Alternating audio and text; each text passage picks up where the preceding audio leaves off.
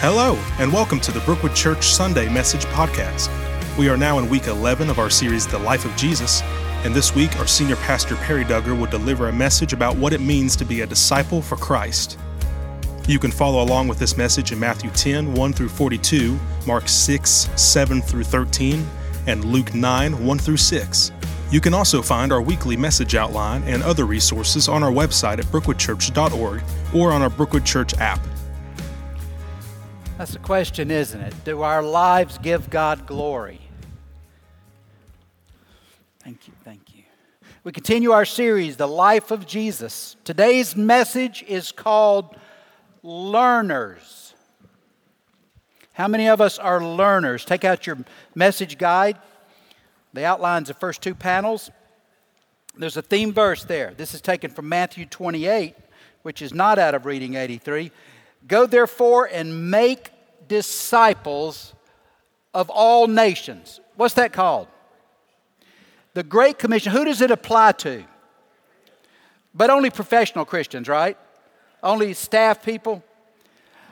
No, the Great Commission points out perhaps our primary responsibility as Christians to tell people the good news, to help them develop relationship with Jesus, to equip them to serve God, to carry out His work. Ephesians 4:12. Now this title might have been a little bit odd to you, but the word disciple, which is a Greek word, mathetes, could actually literally be translated learner or pupil or student. So if you say, I'm a disciple, I'll say, what are you learning? What kind of student are you? What is Jesus teaching you? And it's ongoing. You see what I'm saying? So to say I'm a disciple means I'm in relationship with Jesus, continually learning from Him. That makes it sound different, doesn't it? Because we think a disciple is, I got saved when I was 8. A disciple, and I'm going to pull out several characteristics. We have Reading 83 coming this week. I'm not going to deal with the first part, which is really focused toward the specific assignment given to Jesus' disciples.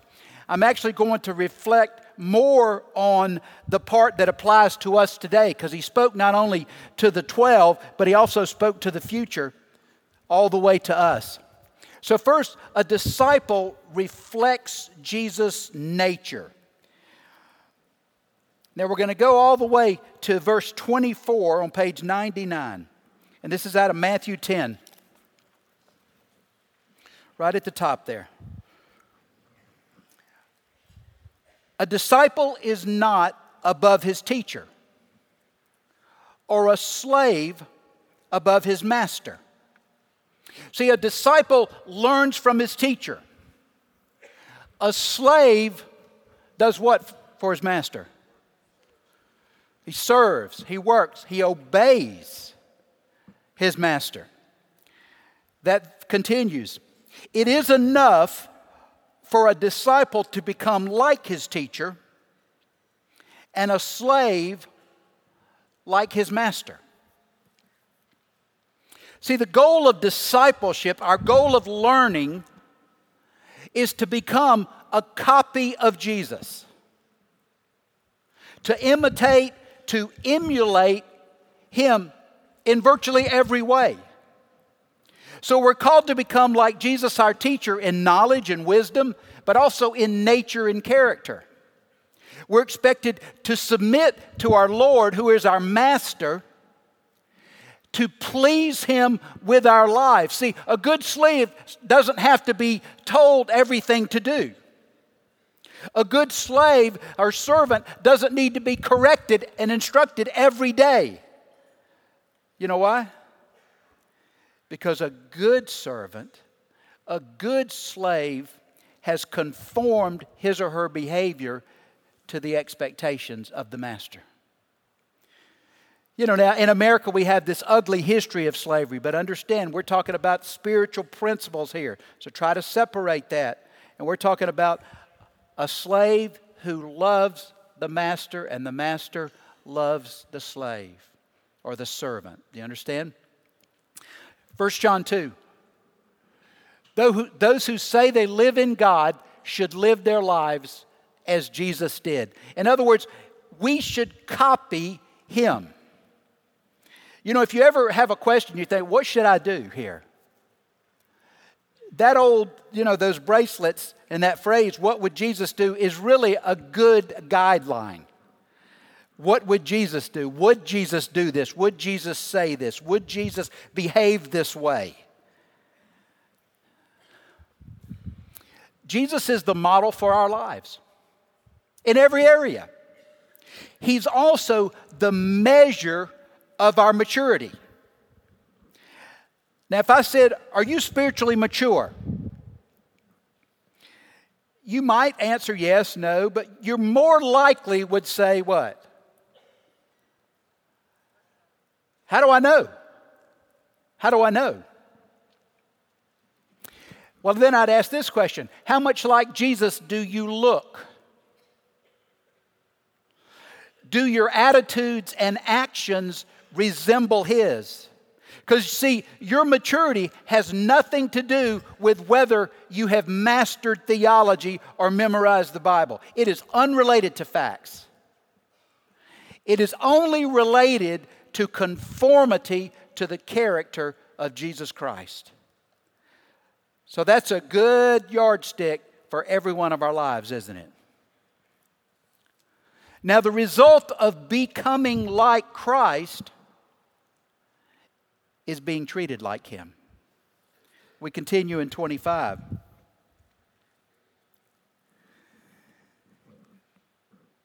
If they called the head of the household Beelzebul, how much more the members of his household? Jesus is the head, obviously. We are the members. Now, Beelzebul was a name that had been used by Jews as an insulting name for Satan, but it was literally a Canaanite god, and a pagan god, and it meant Lord of the household. So Jesus is sort of doing a play on words by using Beelzebul, who's Lord of the household, and then he says, well, if they're calling the head of the household Satan, Beelzebul, don't you think they'll call the members of the household Satan as well? If Jesus is called Satan, disciples can expect to be called the devil. See, a true disciple really should not expect this world to love him or her, or even to treat you fairly. See, we get all uppity, don't we? Well, I'm not being treated fairly. Well, who told you could expect that? Maybe you could say as an American citizen, sure, but not as a child of God. Look at this verse, John 15. If the world hates you, remember it hated me first. The world would love you as one of its own if you belong to it. But you're no longer part of this world. And I chose you to come out of the world, so it hates you. So in other words, if you have no hassles at all, you might be too much in this world. Why would anybody speak negatively of you if they can't tell any difference at all? There's no distinction between you and the rest of the world. And let's just look at it objectively. On TV and in movies, Christians are typically made fun of and ridiculed. They're portrayed as judgmental, narrow, extreme, fanatical, intolerant. Now, I'll say, I don't know why it's happening, but right now there are some good quality movies that are Christian. Historically, a lot of the Christian movies were just real corny and real shallow. But, The Young Messiah is good. Now, it's not true biblically, but it's good reflectively. Leanne and I saw The Shack on Friday. And I know some of y'all will get yourself in a wad, but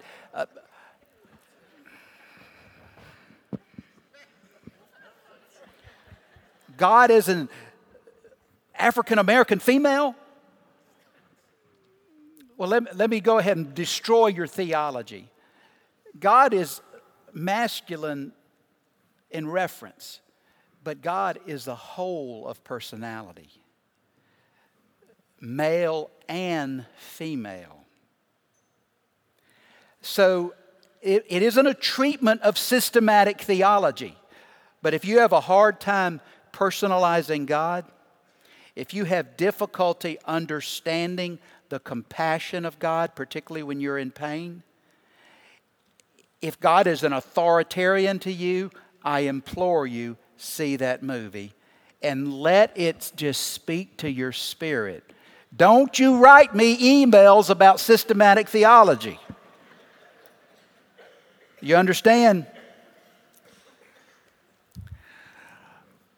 But here's the question on this point. Are you being mistreated by anybody in any way because you reflect Jesus' nature? You won't be if you fit in. But if your life is different, even in some moral area, you will receive. Because you're convicting people. They don't like being convicted. A disciple rejects fearful living. When Jesus sent his disciples out to reach the world, he said there at verse 16 on the left, I'm sending you out like sheep among wolves. Now his guidance there is be shrewd as serpents, harmless as doves. That's one, there's another one. If y'all like ink, tattoo that one on. Shrewd as serpent, or wise as a serpent, harmless as a dove. But his point is they would face opposition, and we will too. If you are afraid what people will think or say to you or how they will respond, you will be very hesitant to ever share the good news, but you'll be hesitant even to admit you're a believer.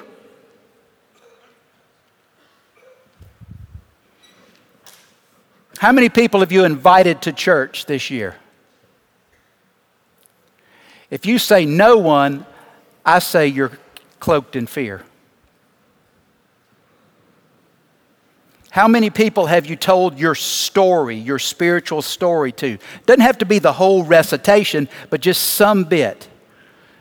God lifted me out of this addiction. God lifted me out of despair. But you know what we do?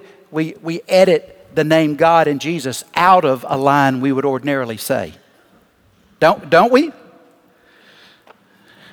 You're afraid. You fear rejection. Now, I'm not saying we should pick fights. Few of us enjoy conflict. Notice I said few of us. Some of you like it, but that's out of an unhealthy place. That's something else. You need some counseling. Few of us enjoy rejection from people. You see what I'm saying? But if avoiding uncomfortable situations becomes your overwhelming concern, you will not be an ambassador for Christ. You will not carry out Christ's Great Commission.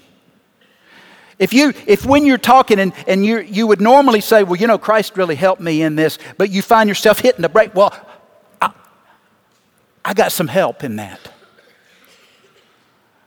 If you're always editing your sentences to avoid references to who should be an ever-present reality in your life, you're afraid.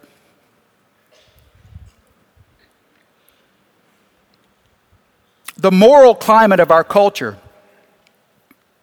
in my opinion, is at least in part attributable to our reluctance to state God's standards on moral matters.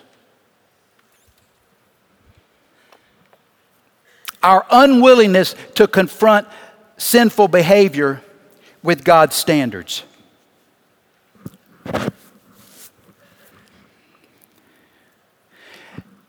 We've been far too silent. I don't mean angry and mean. Remember, it's how Jesus was. But you know what? Isn't it interesting how we're being shouted down that a woman has a right to do whatever she wants with her body, and nobody's saying that child is knitted in the mother's womb by the hand of God, even if it's not conceived in the best circumstances. You see what I'm saying? You say that gently. You say that lovingly. Not this picketing, shouting, angry. But you know what? We've been far too silent. Jesus encourages us 3 times in this passage to not be afraid of people. The first reason is to reject fear is because God will vindicate our words and actions if we speak and act for Him. Back to 26, which is the start of that paragraph in the middle, under the heading, Fear God. Therefore, don't be afraid of them. Since there's nothing covered that won't be uncovered, nothing hidden that won't be made known. Don't you think we forget God's watching? Don't you think we do? Because think of the awful things we've witnessed. Unfortunately, some of the things we've even participated in, perhaps.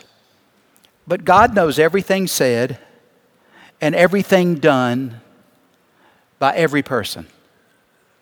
And see, not only does God watch, God knows the motivations within. And one day, it'll all be exposed. You know, do we stand in a long line? I mean, boy, if you think traffic in Atlanta is bad now, imagine that. I don't know. You know what I really think? Again, who thinks this? Which means, congratulations. Which means you get to do what with it? You can leave it alone. I think rather than standing in line and God telling us each and everything, I think there's instant awareness.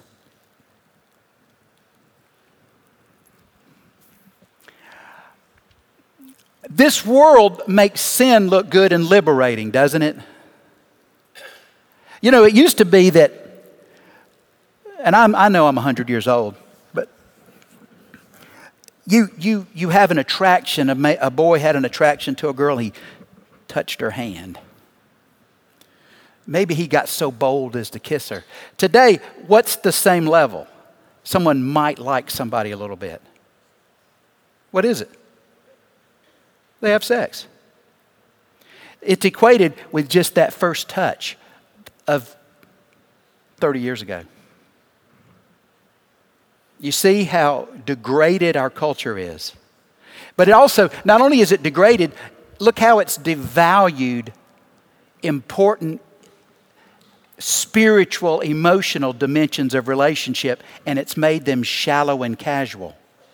So where does the relationship go to be deep? You see what I'm saying? Our world makes sin look good and liberating. Even morally, immorality is morally superior. And it makes righteousness look evil, prudish, ignorant, and at the very least naive. Do you think I'm overstating this? Well, whose fault is it? It's ours. It's ours. It's ours. Because we were too silent. Somebody might think badly of me. Somebody might think I'm sort of ignorant or backward. That's right, I'm ignorant and I'm backward. But I know God. And God will one day set the record straight by making it very clear what is right and what is wrong. What is true and what is false. What is good and what is evil. There won't be any debates anymore. And we need to be very concerned about what God thinks about our lives. And not concerned at all with what this world thinks about us. Again, I'm not talking about you being nasty and ugly and arrogant and saying it's because I'm a Christian. No, that doesn't have anything to do with being a Christian. If you're living like Christ, behaving like Christ, and receiving that, then it has to do with being a Christian. See the difference? Our assignment is to learn God's Word. Remember, that's what disciple means, right? And then spread what you learn. Verse 27.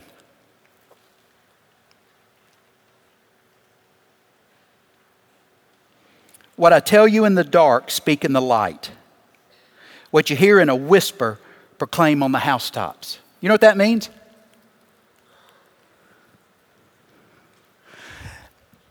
It means what you learn from God when you're alone and studying or reading His Word. Perhaps you're laying in your bed and it is dark and you're meditating on what He's taught you today. And that whisper, you know what that whisper is? Say it again. That's the Holy Spirit speaking a truth deeply into your soul. You know what I'm talking about?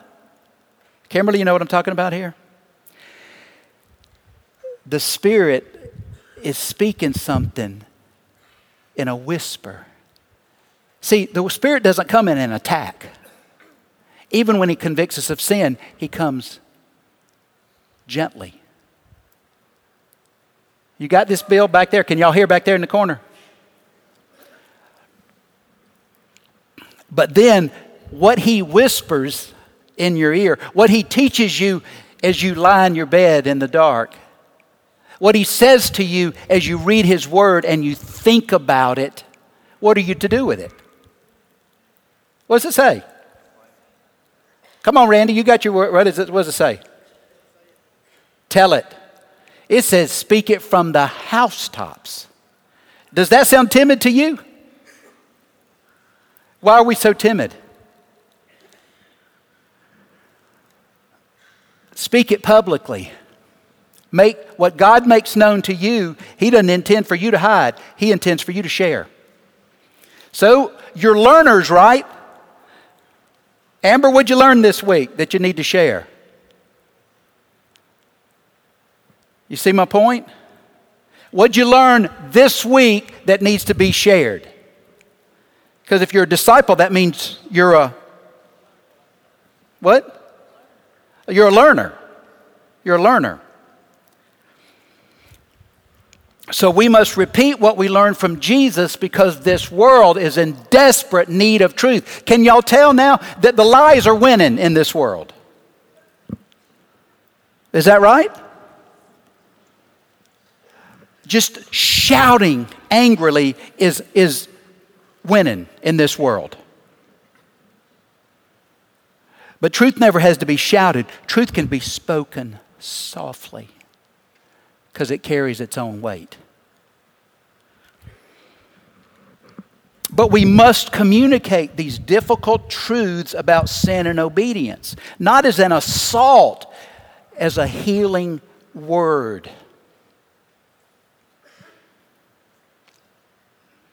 We must never be arrogant or cruel when telling God's truth, but we must share the whole gospel, which includes the reason that you need salvation.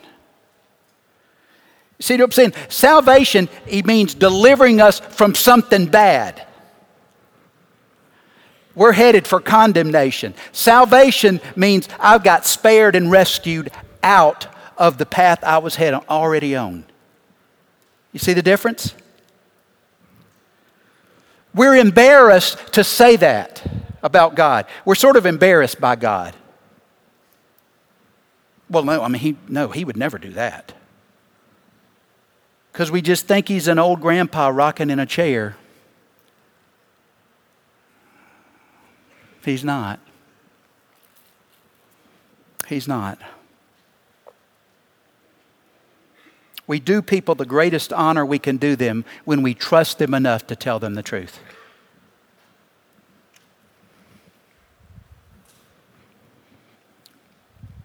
And then he goes on. Don't fear those who kill the body, but not able to kill the soul. Rather, fear him who is able to destroy both body and soul in hell. Who can do that? Who? Yeah, Satan can't kill your body and soul. He can kill your body. I don't know. He can certainly injure you, wound you, give you disease. We've seen that in the scripture. But now the first fear, though, is about terror. Don't fear those who kill the body. That's about just fright and terror. The second fear is different. The second fear isn't fright and terror over God. The second fear is awe and reverence.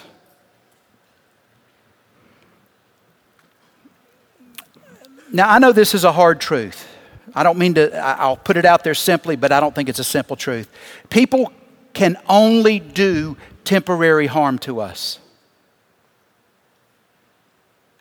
I don't think that's a simple truth. We don't care if we die. No, we have a natural fear of death. But still, the scripture is true. People can only do temporary harm to us. They can kill our bodies. They cannot touch our souls, which exist eternally. See, in America, although we're beginning to see some forms of it now, bless you, but we can kind of feel like persecution doesn't really happen, right? We see some things, some people that are Christian and are having businesses burnt and stuff in different cities, but because of positions they take. But the Vatican reported that there are 100,000 people martyred annually for their faith. Several other sources state 200 million people are being persecuted.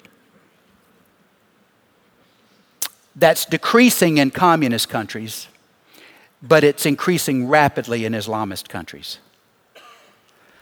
It also occurs by Hindus, particularly in India. In fact, there are more people martyred in the 20th century than in all other centuries combined. See, we're unaware, aren't we? It's a suffering world. Find a Syrian Christian and say, do y'all ever suffer? Talk to Praveen in India. Do you ever fear for your life? They've had several pastors killed. In Africa, some of the people we've supported have been beaten and murdered. These are people that we know. At least they work with people we know. With Dennis Agary in Liberia, with Praveen in India. And people they work with have been murdered, have been beaten, have been...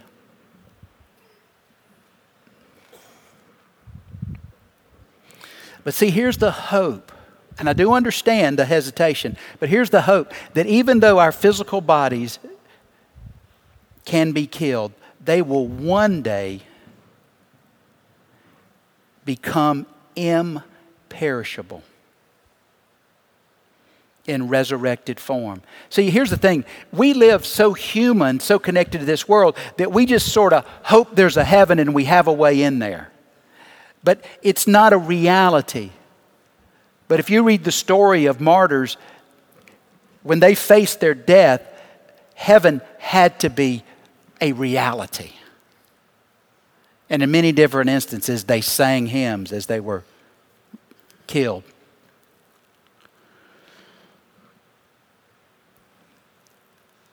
Is heaven that real to you? Well, how do I know? Well, how much do you complain about this world?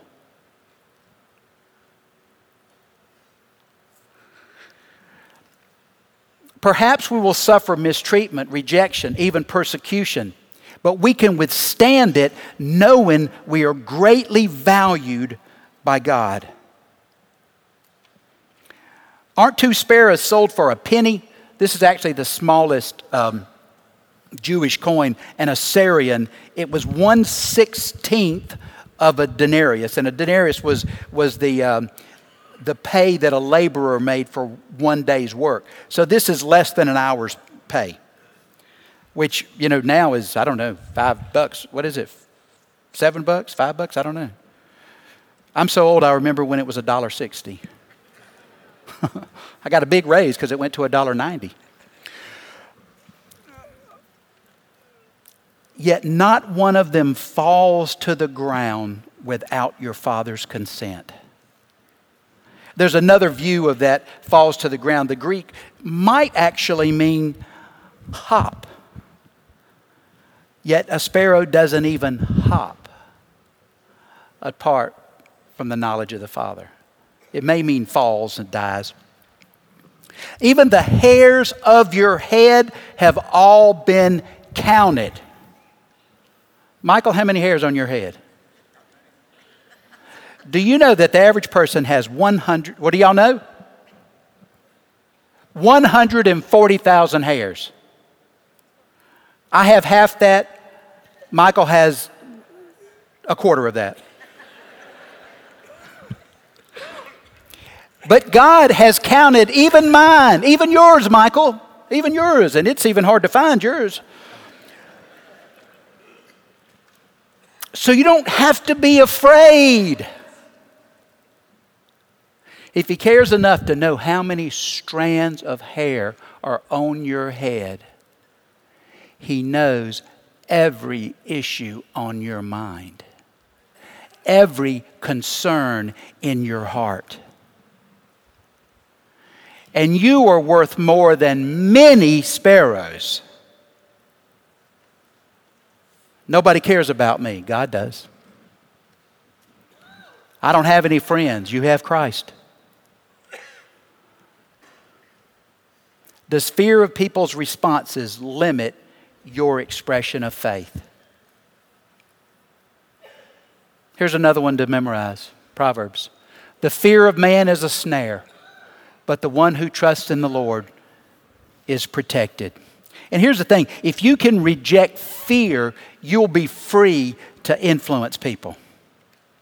You know what? When I invite somebody to church or I speak a word, about the Lord, I don't know that I've ever had a very hostile response.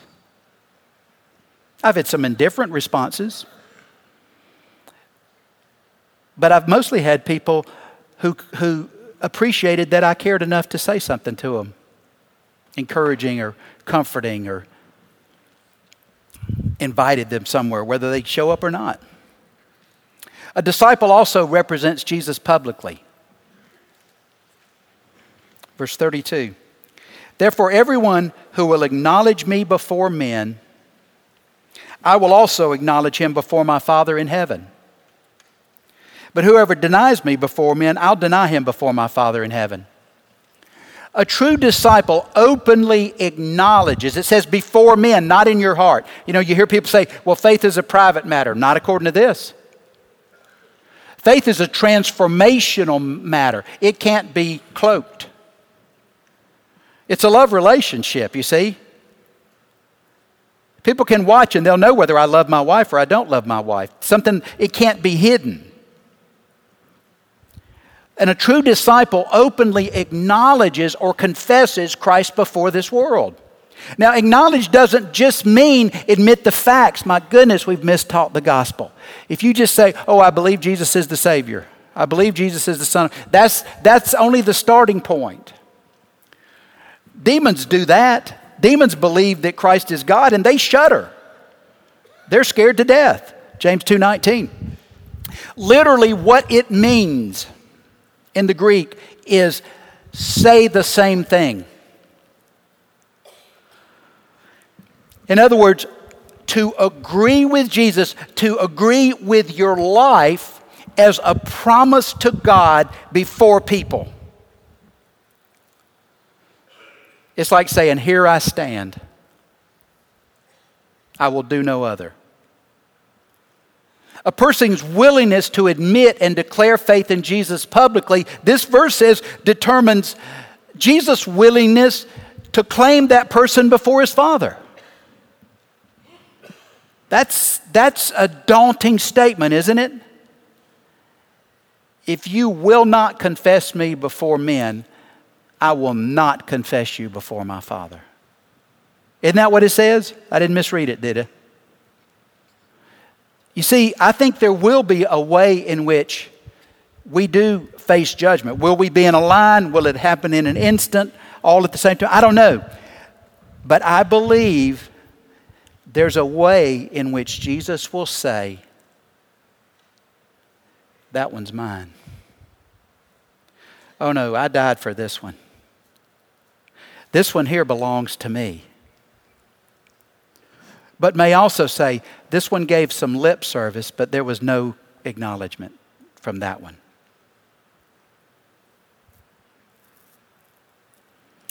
It's not sufficient for salvation to say Jesus is Lord and Savior. We must say and mean Jesus is my Lord and therefore my Savior. And Lord means master, ruler. See, believers today, especially in our culture, are silenced by much less than persecution. Simple embarrassment, social discomfort is enough to suppress almost any admission of faith in Jesus for many people. Does anyone know you're a believer? Do the people you work with know you're a Christian? Do they see a level of morality in you, not because you're a prude, but because you're a servant of God? See the difference? Now, becoming open in your faith might alienate you even from your own family. Jesus knew that. Look what he said here. You know, we sometimes think of this little weak Jesus. I don't see it in this scripture. That's why we're doing this life of Jesus, because I think there's a lot of theology that we sort of throw around and doesn't have anything to do with the Bible. There's a lot of our images and impressions of Jesus that aren't true of him in any way. So how do we know who he is? We have to read it. We have to study it. We have to be told in the dark. Verse 34. Don't assume that I came to bring peace on the earth. I did not come to bring peace, but a sword. For I came to turn a man against his father, a daughter against her mother, a daughter-in-law against her mother-in-law. And a man's enemies will be the members of his household. That's a quote from Micah 7:6. Jesus' gospel brings peace between God and believers. But it can cause conflict with anyone who rejects the good news. Sometimes a person in one family becoming a Christian leads to all the other members of the family becoming a Christian as well. But not always. So see, we must follow Christ regardless of its effect on our other relationships. The person who loves father or mother more than me is not worthy of me. The person who loves son or daughter more than me is not worthy of me. Doesn't mean to disrespect, to reject, to mistreat unbelieving friends or family members. But it does mean confess Christ and know there could be a price to pay. See, loving ourselves, loving our friends, loving our family members, in fact, loving the life that we have set up for ourselves is often the greatest hindrance to pursuing relationship with Jesus. But Jesus calls us to total self-denial, which includes even a willingness to lose our lives for his sake. Verse 38, and whoever doesn't take up his cross and follow me isn't worthy of me. See, these disciples, what the Romans would do is if someone committed a crime, particularly insurrection against the Romans, they would crucify the person and put them on a cross beside the road. And there had been thousands of men crucified and hung by the side of the road. Just as a warning, don't you dare. So these disciples knew Jesus meant a willingness to lose their own life. So taking up our cross doesn't mean that I'm suffering in some way. Doesn't mean I have a bad boss. You know what I'm saying? It doesn't mean that. It means dying to self-interest, comfort, convenience, ambition, desire for popularity, prosperity, or even a preoccupation with personal matters to live for Christ. Matthew 10:39 says, anyone finding, look at this. Finding actually means clinging to. His life will lose it. And anyone losing his life because of me will find it, will receive it. Earthly life is temporary. And if we're trying to cling on to it, if we want to grab all the gusto turns to dust. And so we're holding on to something we cannot possibly keep, and perhaps forfeiting something we cannot lose. Jim Elliot said something similar to that. Philippians 1:21, Paul put it this way, for me, living is Christ, dying is gain. Is your representation of Jesus the most important part of your life? A disciple also receives eternal reward. Now, this characteristic of discipleship isn't experienced in this life. I mean, the anticipation of it might, but it's primarily reserved for the next life, for heaven. But it should guide us in the way we live in this life. Those who welcome you, the one who welcomes you welcomes me, because we represent him. And the one who welcomes me welcomes him who sent me. You can't separate belief in God. Some people say, I believe in God, but they don't really want to get specific about Jesus. They're indivisible. You can't have one without the other. If you try to separate them, you actually have neither. Anyone who welcomes a prophet because he's a prophet will receive a prophet's reward. So not only is the prophet rewarded, you receiving the prophet are rewarded. And anyone who welcomes a righteous person because he's righteous will receive a righteous person's reward. Again, both are rewarded. See, God rewards every person who receives his people because they're his people. And then he continues, and whoever gives just a cup of cold water to one of these little ones, these are believers who they seem insignificant. They seem unimportant. You know, we love Christian celebrities, but what about the person that's a little bit awkward socially, doesn't have any status? You see what I'm saying? This Christian celebrity biz, I don't get. But if you receive one of these little ones because he's a disciple, I assure you, he will never lose his reward. Any service or offered to any of Jesus' followers for his sake amounts to service of him. And it will be rewarded. So here's a question. Are you generous? Are you hospitable?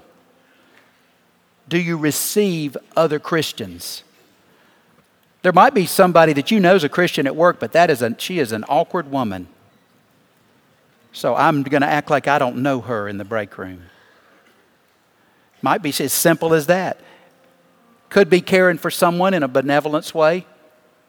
Could be repairing the front porch of an elderly person who can't do the work himself or herself. It's helping the homeless. It's assisting the handicapped. It's extending assistance in India and in Africa and other parts of the world. God knows. And he'll reward all of these efforts.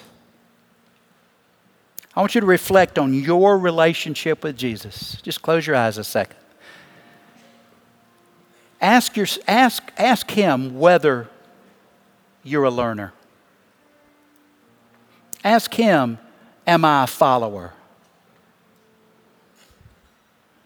And pay attention to his answer as we worship. You know, sometimes you say, well, why do you discourage us clapping? You know what? I want to encourage us to stay in the moment. If God's speaking to you, applause closes it off. It distracts us from God's voice. So stay in that moment. Matthew 16:27. For the Son of Man is going to come. And he's coming with angels in the glory of his Father. And then he will reward each person according to what he has done. Do you have that power that you just heard in the song? Apply that power. Change your life. Use this life to accumulate reward in the next.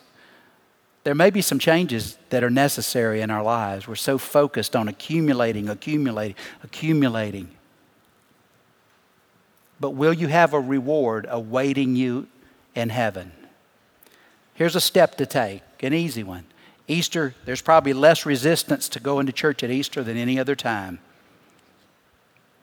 Ask someone who you know does not go to church. Not people from other churches. There's nothing honorable about that, recruiting people away.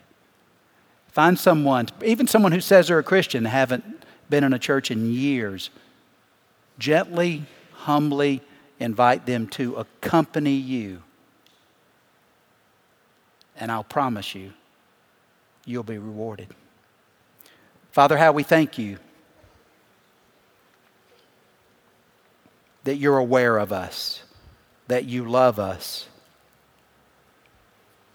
that you care about everything that concerns us. And Lord, you even reward us when we just offer service to the one who served us most. In Christ's name, amen.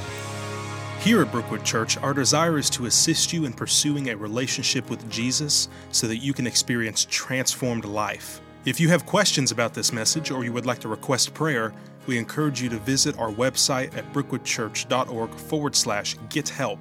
You can also find our message resources on our website or on our app. Thank you so much for listening and have a blessed day.